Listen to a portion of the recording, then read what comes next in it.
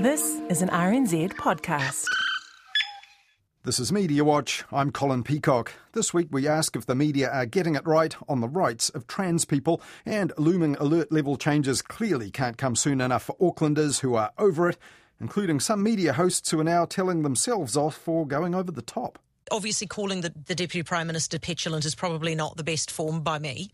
But before all that, Facebook reached out to the news media here this week just after its all-powerful founder rebooted the trillion-dollar company as Meta for a brave new virtual world that it's planning for us all.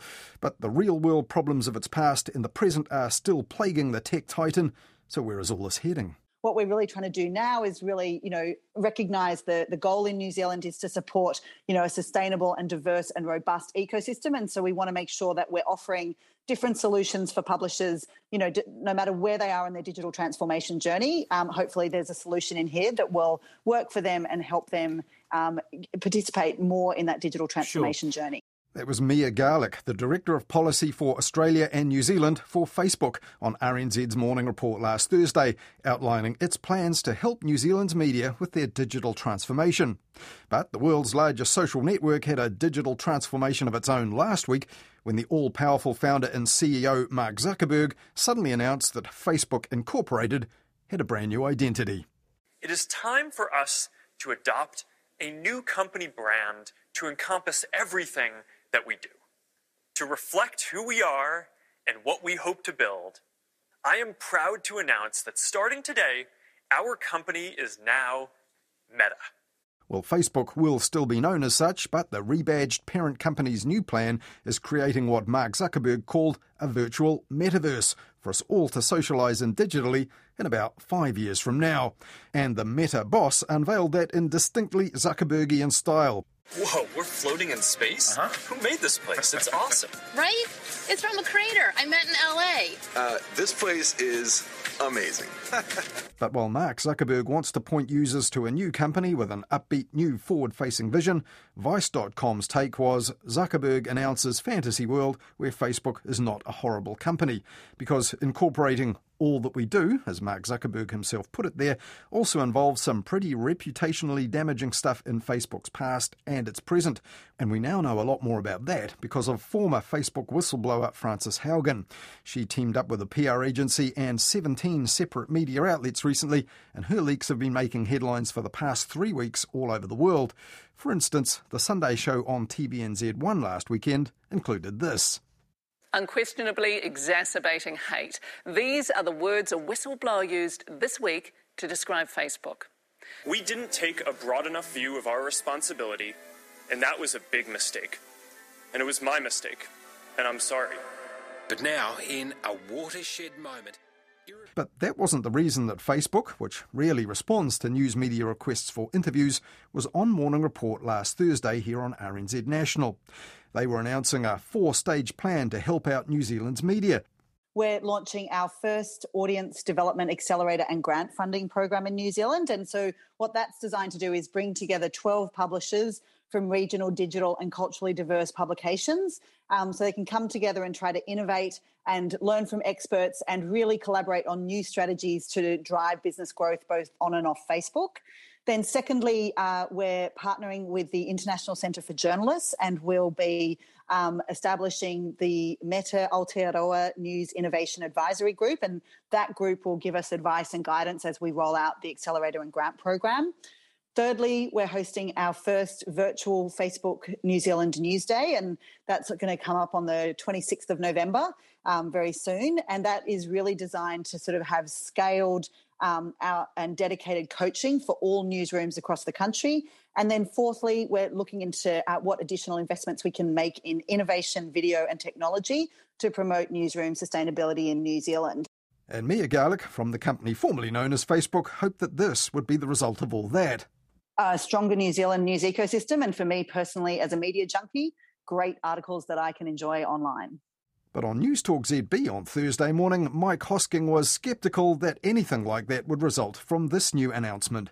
Here, we get a training and grant system.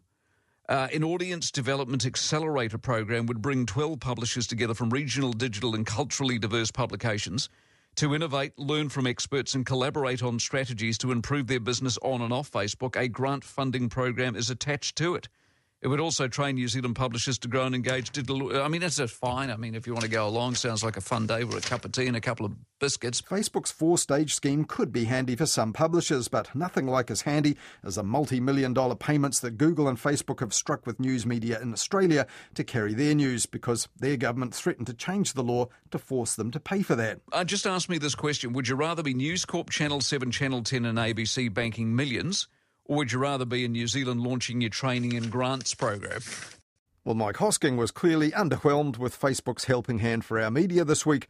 But what about New Zealand's biggest publisher of news and employer of more journalists than any other? Stuff. After the 2019 mosque atrocity in Christchurch, which was live streamed on Facebook, Stuff stopped advertising on the platform and posting its news to Facebook. In mid-2020, Stuff's chief executive Sinead Boucher told Mediawatch she wasn't interested. No, I haven't had any meetings with Facebook here, but that's not to say that they haven't reached out. It's just that, you know, the sort of things that they offer or want to engage with are things that don't actually help us or contribute to us in any way. And evidently her arm's-length attitude hasn't changed since then. This week, Stuff reported its own boss as saying this. They have run these kinds of accelerators or funding programs in various ways over the years. They are designed to bind news media more tightly to their platforms and to increase publishers' reliance on Facebook, and therefore ensure a supply of high-quality content for Facebook for free. But is that what this is all about? The leading researcher of the relationship between the online platforms and New Zealand's news media is Dr. Merja Mililahti from the Auckland University of Technology's Centre for Journalism, Media and Democracy. And she's also looked at how overseas media have managed their relationships with the titans of tech. And currently, she's writing a book about Google, Facebook and the New Zealand media. I don't think Facebook wants to do anything what doesn't actually benefit them. They have said that only 1.5% of all the content which is distributed on the platform is news. So I don't think they have inherent interest in the news. When they're launching this kind of accelerator programs and subscription programs, these are all implemented on that platform. It benefits Facebook because it kind of binds these news corporations to use the platform more. It means that you have to be on a Facebook in the first place to actually add those subscriptions or get more subscriptions. I think what they announce here, to me, is almost like insult. Yeah, because, I mean, you yourself have researched this. You recently had an article published on the website of the International News Media Association where you talked to some independent publishers, some of whom said that things like Google Subscribe were pretty useful to them. Others had good experiences with Facebook's accelerator program. This isn't to be sniffed at, is it, this sort of assistance? Because one thing news media, big and small in this country, need to do is bring in digital subscriptions from individuals, and this is one way to do it. Absolutely the way to go, and anything that gives that boost for the news media is good. While the news companies are doing it inside the platform ecosystem, it really integrates them even more tightly. Yeah, the fundamental principle with the likes of Google and Facebook is that they don't want to be responsible for media. They don't want to be put in that position where people can say you're effectively the publisher here, not just a platform distributing content. But I mean, in Australia, Facebook has, for example, teamed up with the Walkley Foundation, which is a journalism umbrella group, $15 million in an Australian news fund, as well as things to support newsroom innovation and subscriptions and so on, which they're now talking about for New Zealand. So could this be the start of something bigger? I doubt it, because if you look at how this is set in Australia, that 15 million, it's more for content-oriented funding. But also think about that, that 15 million is split with different news organizations. We don't know what the package here in New Zealand is. There's no dollar terms. And if you think that there's 12 news organizations included, that's what I took from that announcement, but it's not actually really a lot. Well, Mike Hosking on News Talk ZB was quite dismissive of this. He said, look, over in Australia, partly because the government acted, Google and Facebook have had to put millions into, pay millions to Australian news media creators to carry their content. Here, he said, he kind of dismissed this as a bit of digital help and a few training days with biscuits. But could it be a case of careful what you wish for, because you've also researched the payments to news publishers from Google and Facebook in different ways around the world. The benefits are not always obvious, and some publishers miss out altogether. So could it be a case of careful what you wish for in trying to mimic what Australia's done? Yes, there is that element in that way that I looked at, the payment systems where the payments from Google and Facebook have gone. Google and Facebook payments both went to same big media companies, which are already dominant, benefiting those who are already strong.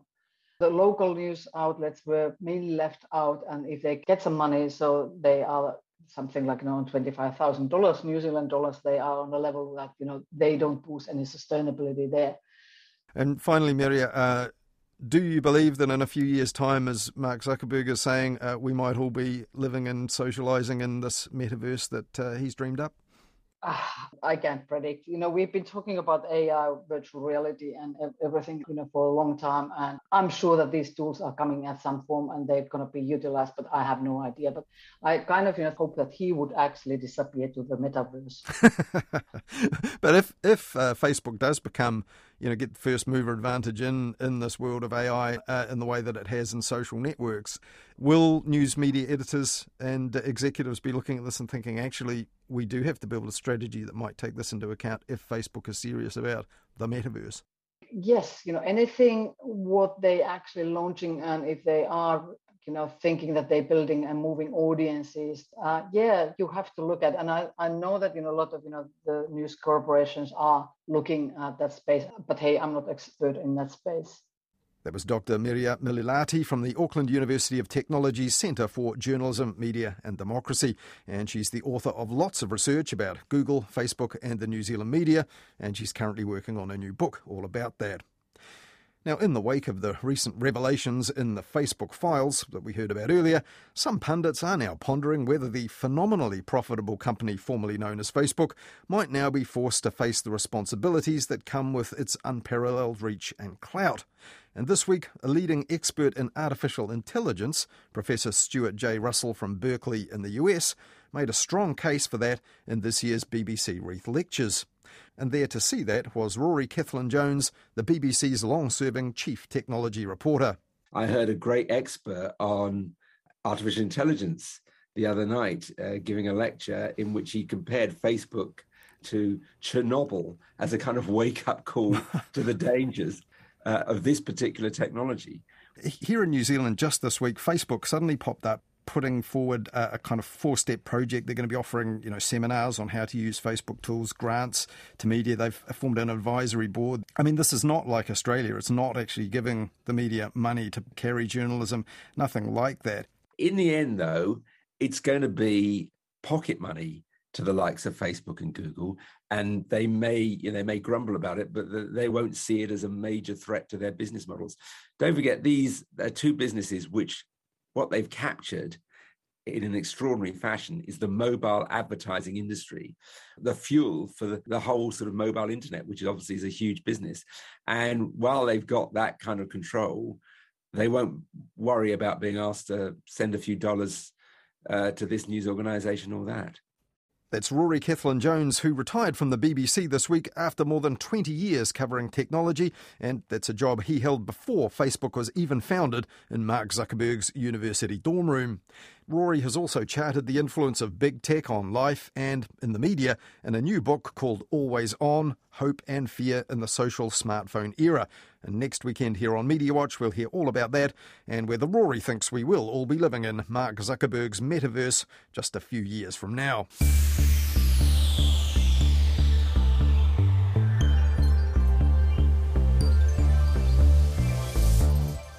Earlier this week, Tairi MP Ingrid Leary arrived at her electorate office to find her windows covered in anti-trans graffiti. The attack was denounced from all corners, with Leary herself saying it was cowardly and a sad reflection of the vandals' values. But despite that condemnation, it still felt like a sign that the culture war over trans rights overseas might be migrating here in Aotearoa. An anti-trans movement is quite entrenched now in the UK, where segments of the media have hosted overheated claims, counterclaims and commentary about trans issues. Just last week, for example, the BBC published an article about lesbian women feeling pressured into sex with trans women, and that was based on an unrepresentative survey of just 80 women, and it quoted a former adult film star, Lily Cade, who recently called for trans women to be executed or even lynched. The BBC then removed Cade's contribution to that article, but the broadcaster maintained it was an important piece of journalism nonetheless. And that article wasn't an outlier. Author Sean Fay found that the Times and Sunday Times newspapers in the UK alone ran more than 300 stories on trans issues in 2020, almost all of them negative in tone. Now, the New Zealand media has been relatively free of these kind of damaging narratives, but in September, the Otago Daily Times was heavily criticised for publishing an advert by the group Speak Up for Women, which insists trans women are not women, and it's understood that other media companies rejected that ad. And in September, the Media Council censured Newshub over this sentence in a story about a protest aimed at Speak Up for Women. Speak Up for Women has denied being anti-trans, but it maintains that trans women are not women, a distinctly anti-trans sentiment. A majority of the Media Council's members said that breached Principle 4 of the Council's code, which obliges media to draw a clear distinction between comment and factual reporting. The decision was split, though. 4 Media Council members argued it was fair to describe denying trans people a fundamental part of their identity as an anti-trans viewpoint. Now, these flare-ups come in the context of 2 bills passing through Parliament, which will impact on trans rights as well. The Conversion Practices Prohibition Legislation Bill, which would ban organised efforts to suppress people's gender identity or sexuality, and the Births, Deaths, Marriages and Relationships Registration Bill, which would allow people to more easily change the gender marker listed on their birth certificate. Now, all this has many people in the local trans community feeling nervous that they may soon be subject to intense and sometimes maybe even hostile media coverage. Ross Palethorpe is a trans man who works in mental health, and on his blog, called Trans Lives Matter and Can Be Boring, he's written about his identity being used as talk radio fodder and as a flashpoint in a wider culture war. Mediawatch's Hayden Donnell spoke to Ross about his hopes that the media might better reflect trans people's normal and sometimes even boring lives in future. Kia ora, Ross, and welcome to Mediawatch. Yeah, thank you for having me. Now, if people can't tell from your accent, you're from the UK, where there's this kind of toxic media debate over trans rights. And what's it like for you, just first of all, seeing that media cycle play out back home? It's worrying as someone who lives here that there might be a bit of creep into the media in New Zealand. It does make me feel very vigilant whenever I see anything related to transgender rights in New Zealand media. I do sort of brace myself for the worst. Back in June, there was some articles about it in Newshub, I think, around trans people in sports. There had been a petition, and there was all of the people that were interviewed for the piece were cisgendered people who had opinions that transgender people shouldn't participate in sport. We are talked a lot about, but very rarely are we talked to, and very rarely do we get the opportunity to present our opinions. And when we do it, there's a certain reluctance to engage because we're not sure we're going to get given a fair shake. We did have this small flare-up or this kind of training run for this when we had Laurel Hubbard being included on the New Zealand Olympic team.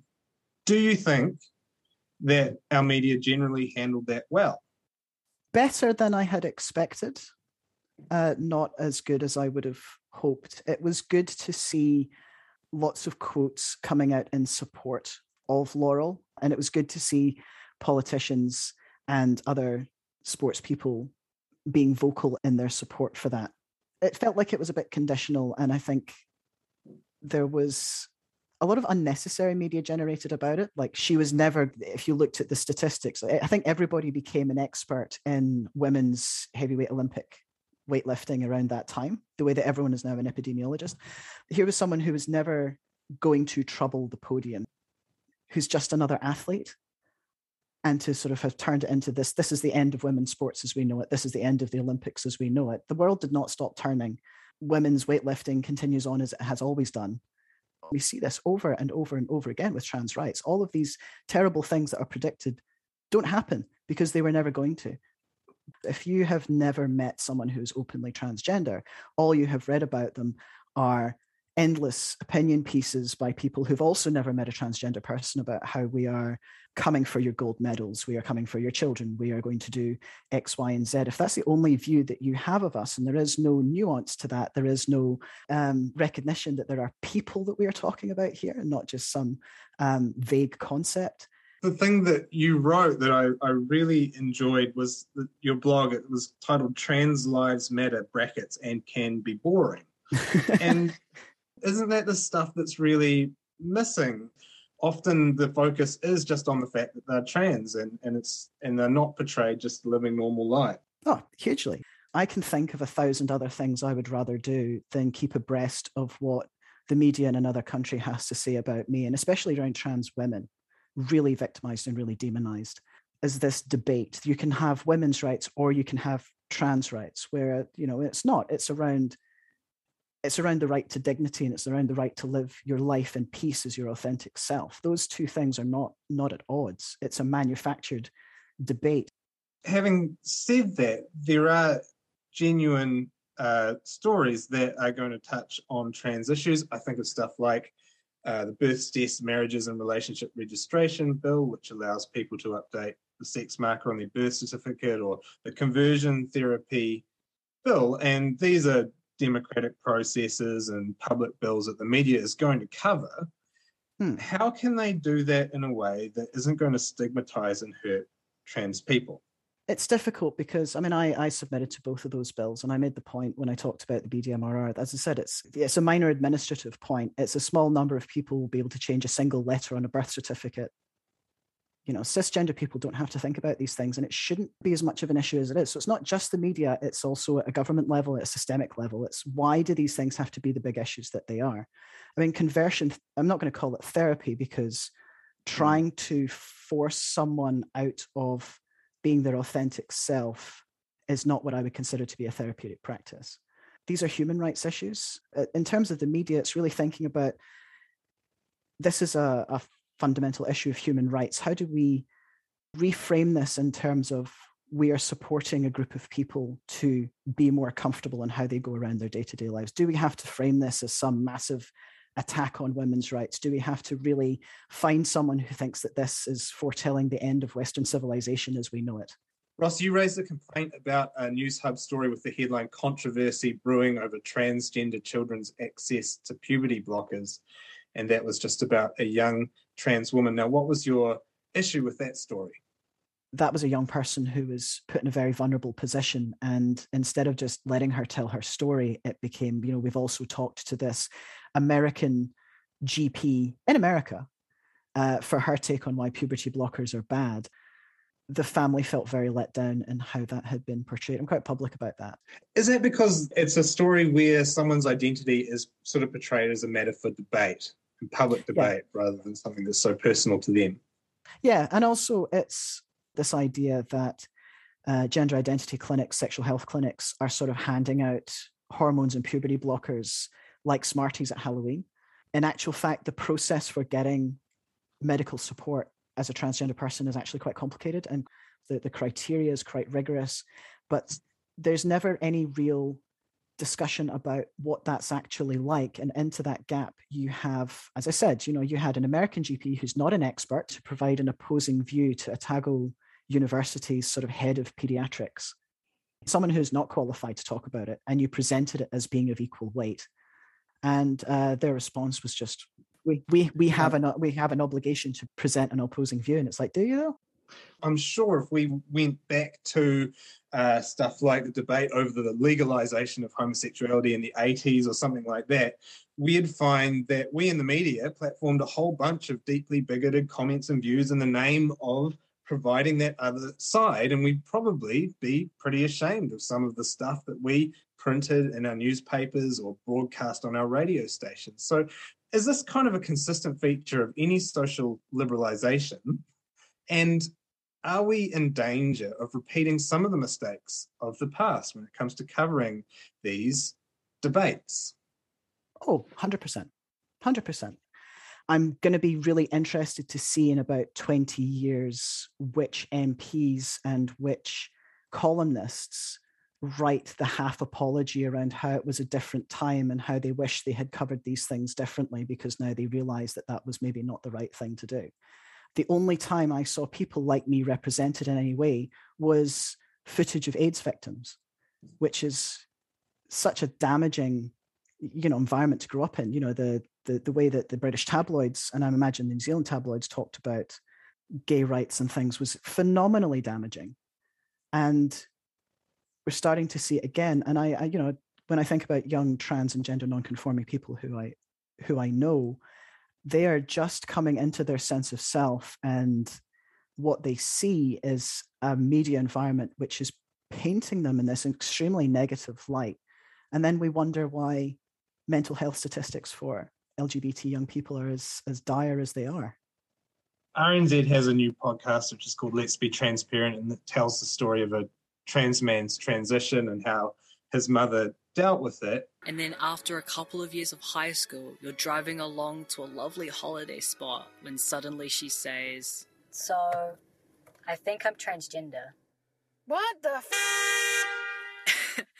Okay, that's probably not exactly what she said, but I'm pretty sure that's what my mum was thinking. Kia ora, I'm Joseph Stockhausen, and this is a podcast where I take you on a journey that both my mum and I travelled after I first came out as transgender. This kind of coverage is really important so that young people and their whānau can see that kind of representation and maybe have a little bit of a roadmap for how they can navigate their own medical and social transitions. It can't be the only thing. We are either portrayed generally as being very young. It's all about trans children and trans youth, who are very important. I want to just make that clear. But also, I would like to see, it would have been great if Laurel Hubbard had been given the same kind of sporting profile as any other athlete. I would have liked to have known about her training regimen. I would have liked to have heard the coming back story from when she was injured. But instead, the focus was entirely on her identity as a trans person. You think that would be almost more helpful to see trans people just doing something in the media that's not related to their identity as a trans person? I think so. Yeah, it's you can't be what you can't see, and it goes back to that idea of I know transgender people who work in a wide range of fields, and that's sort of just seeing people for whom their gender identity is a part of who they are and maybe informs sort of the work that they do or their view of the world. But that not being all that they are, I think is really, really important, because once you move past this sole part of the identity as being the whole of the person, that's when we start being seen as being part of the community and less of a sort of avatar for people's fears and concerns. If you could say anything to a journalist who is looking at covering trans people, trans issues, what would it be? Who's being centered in this story? And what are you trying to get out of it? Has this story had input from somebody who is trans? Is there possibly a trans journalist who could either be on board with you to write it or write it instead? Are you writing about us or are you writing with us? I think is a real key thing. It creates a bit of a chilling effect whereby if trans people have this idea that that's how they're going to be portrayed in the media, then we'll stop engaging. That's not what we want. Thank you so much for joining me, Ross. No, it's been a pleasure. That was Ross Palethorpe, a trans man who works as a counsellor, talking there to Mediawatch's Hayden Donnell.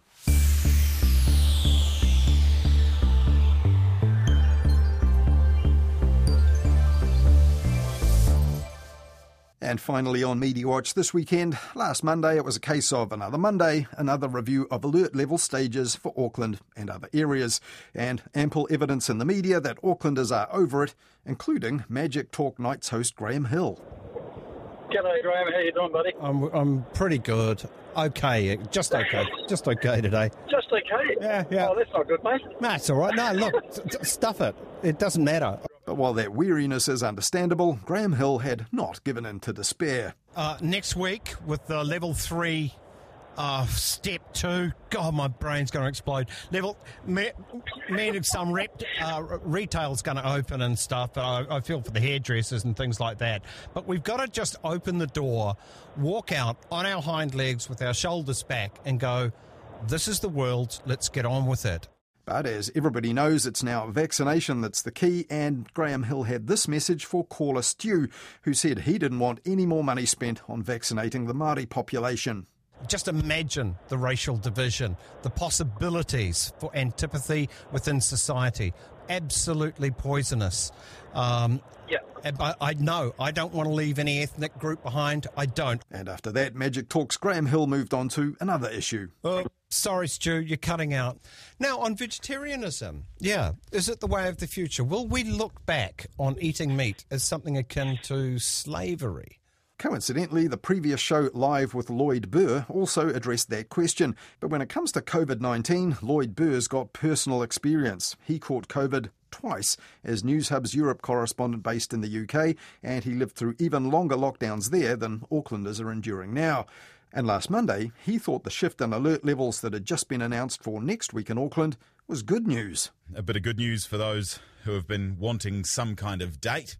And when Lloyd Burr also addressed the competing imperative of opening up business as soon as possible with Rod Duke of the Briscoes Group, he sounded pretty pleased with the alert level move too. It's always better than level 4, level 3. We're thrilled about the announcement. But meanwhile on News Talk ZB, which was clearly keenly awaiting Monday's update, the COVID alert level decision coming up next. Arch-government critic Heather du Plessis-Allen was nowhere near as thrilled as Rod Duke or Lloyd Burr about Auckland businesses having to wait another week. That it is utterly pointless to be waiting a week. I mean, somebody says, what an utter insult to say. It gives businesses time to prepare. What the hell does she think we've been doing for the last 3 months? Honestly, I don't think anybody needs time to prepare right now, do you? I think right now what you want to do is just open your doors and get on with it. And having laid her cards on the table like that, she asked the boss of the business umbrella group Heart of the City, Viv Beck, this leading question. To know that there are retailers being kept shut for an extra week for politics, how do you feel about that? Oh, devastated. And then, noting that there were only 3 people at the time in ICU with COVID-19, why wait? Heather du Plessis-Allen asked the Deputy Prime Minister Grant Robertson. Minister, that you even say, with respect, and that's what we're trying to do. That you even say to Aucklanders that an option is to just keep them shut is just so petulant. I can't. What are you hoping to achieve by saying something like that? What I'm saying is that is the announcement that we made a couple of Fridays ago that gave a very clear target for everybody for when Auckland moves in to the red level. In between now and then, we can do these things to move through the steps that we've previously announced. And Grant Robertson, who's used to this sort of hectoring on his appearances on that show every Monday, didn't push back at that accusation of petulance. But Heather du Plessis-Allen herself did. So, I'm gonna apologise because obviously calling the Deputy Prime Minister petulant is probably not the best form by me. I'm going to explain why I did that, but we'll take a break and then I'll explain it to you, so just get my thoughts together. 6:16. And having gathered her thoughts during the ad break, Heather du Plessis-Allen then came back with this. So the reason I use the word petulant is because what Grant Robertson essentially just said is, Auckland, we could have done nothing. We could have just left you, but we've decided to move you down the levels a little bit, right? Which is another way of saying, listen here, be grateful for what is happening, don't complain about it. And there she was doing what ZB hosts often do, bolstering her own side of the argument after the guest was safely off the line and unable to respond. Her main argument, though, which was shared by many others in the media, was that if more than 80% of Aucklanders have been double jabbed, well, that should be enough to open up more. Though next up on her show, her own NZME colleague Fran O'Sullivan said it wasn't so simple when you look at a few facts and figures, and she also said she found little evidence of petulance either. I didn't feel it was petulant. You could kind of see where it was going, but I think really what I do find quite interesting about it, because I read the data that was sent out to us, prior to the actual press conference. So you had a bit of a sense of projections on which they were basing it on. And the median scenarios had hospital cases per week, escalating up to 1,400 by the 22nd of November. And Fran O'Sullivan went on to point out to Heather Duplessis-Allen it's not as simple as being held hostage by the slack, the scared or the stupid who have not yet had the jab. There's two views to it. There's views of older people who are concerned that despite vaccination they won't have the same strength in their own immune systems to combat the virus, and that is true. I mean, you look at the rest home people who are hospitalised, and then you've got younger people. Yeah, but the trouble is, and then the views are relevant, but the views should only, right now we need to be getting on with the science, don't we? But Fran, listen, thank you so much. I really appreciate it. Fran O'Sullivan, NZME's business commentator, 6:25. The straw men hastily erected by News Talk ZB hosts on the fly, on the air during this pandemic is nothing new, but they don't usually get demolished quite as quickly as that one last Monday, especially by their own colleagues. Well, that's all we have for you in Media Watch this weekend, but we'll be back with more on the media at about 10:30 next Wednesday night during Lately with Karen Hay, and then back again with more Media Watch at the same time next weekend here on RNZ National.